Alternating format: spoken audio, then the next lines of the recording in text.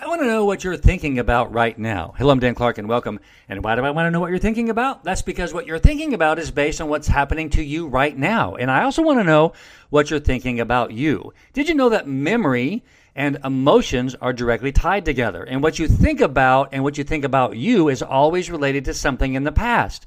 And what you're thinking about right now is based on what you're reading or on what you're listening to me say.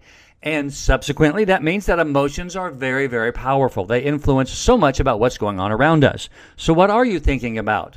What do you think about all the time? Are you thinking about things that are happening outside of yourself? Are you thinking about things that you wish were different or that you wanted to change about yourself? Or do you wish that the world was different? Do you wish you had more or less of certain things? What are you thinking about? Again, if emotions influence what we're thinking about, maybe we should be paying attention to the kind of emotions we're having about ourselves or about what's happening around us.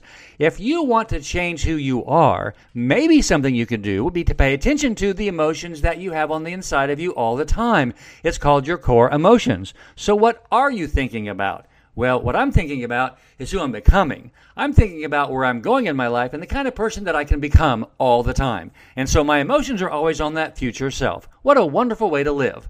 I hope that you begin to practice thinking about yourself in the future and believing that you can become the person that you want to be by experiencing the emotions in advance. I love you. I'm Dan Clark.